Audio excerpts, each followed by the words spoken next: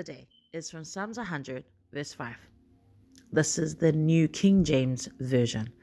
For the Lord is good, his mercy is everlasting, and his truth endures to all generations. For the Lord is good, his mercy is everlasting, and his truth endures to all generations. Beautiful. This is such a beautiful Psalms, the whole Psalms 100. So if you do have the time, or make the time, read it and meditate on it. As I was reading this verse, for me, it wasn't so much that I needed to get into a study of it, but it was such a good reminder. I felt God really reminded my spirit of what worship is. And I've now come to the conclusion that we need a Psalms every day. So even if you do devotion on your own, I think you should read, or I should read a Psalms every day. There's something about it, the wording, the poetry, like for me, when I read this, right, it brought back so many, it's like a childhood nostalgia for me, because it brought back so many memories of growing up in church and singing these songs. And they were like the cool songs back then. And this is how people are going to know how old I am. I grew up, and there was this famous gospel singer back in the days, and his name was Ron Canoli. And he has a song called The Lord is Good, which is birthed out of the Psalms. And it's so beautiful. I found myself watching it back, one of his live concerts, and it's still there, like the feeling, the experience, the Holy Spirit experience, the presence of God in those times. For me, this is what this verse reminded me, it's the first experience of being in the presence of God, where you're soaking in it like nothing else matters. And I wonder too, like if that's part of if that's encouraged or stirred reading Psalms, because David's life was like that. Psalms is birthed out the heart of David's heart of worship. That's why so many people take lyrics from Psalms, because it's the flow of it, the poetry, the meaning. It's beautiful. And David was the guy that said, one thing remains, is that for him, there's only one thing, and that's to be in the presence of God. Nothing else matter. Everything else doesn't matter. And so for me, sometimes it's not necessarily a study that we need to do, but it's a good gut reminder of the importance of worship, and why it's not something to endure, or it's not something that needs to be formatted, but it's something that has to come out of us. Everything about us worships God. And so for this verse, for me, there's three absolute statements in this verse that I thought it was so crazy. The first one is, for the Lord is good. The use of the word for in the beginning, it indicates so for example, it says, for the Lord is good. So the only way you could say that is because you've had a journey. So it's like the time. So there's the use of for is to tell the time that you've known, or you've experienced. What's the word? It's to use to specify an amount of time, right? So you think of David, like I said before, like the psalm is birthed out of David's heart of worship, right? And so you think of, and David saying, for the Lord is good, is because he's had such a long time being in the presence of God. And we're not saying he's perfect. We've all read the story of David. He's had ups and downs, just like us. He's done things, that we, in the world standards, it's unforgivable.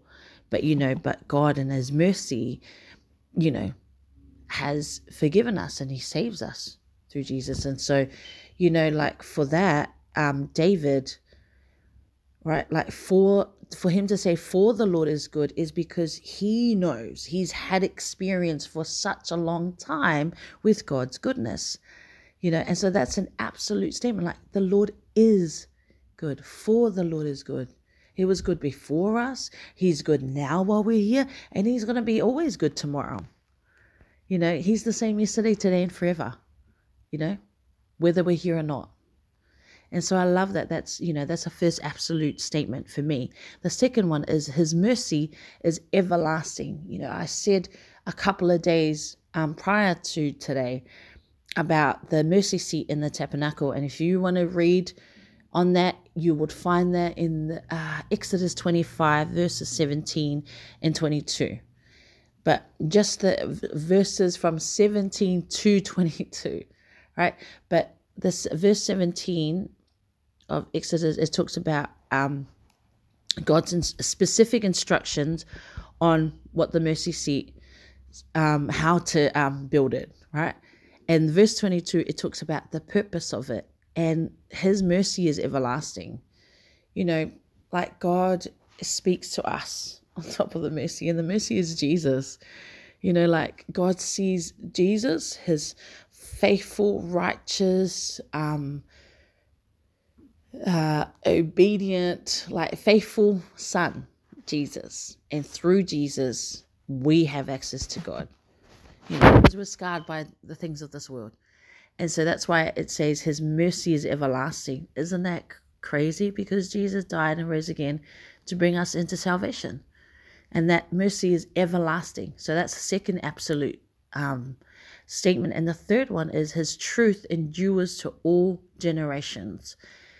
And, like, I think it's Matthew 25. I think I should have these verses. Yes, Matthew 24, verse 35.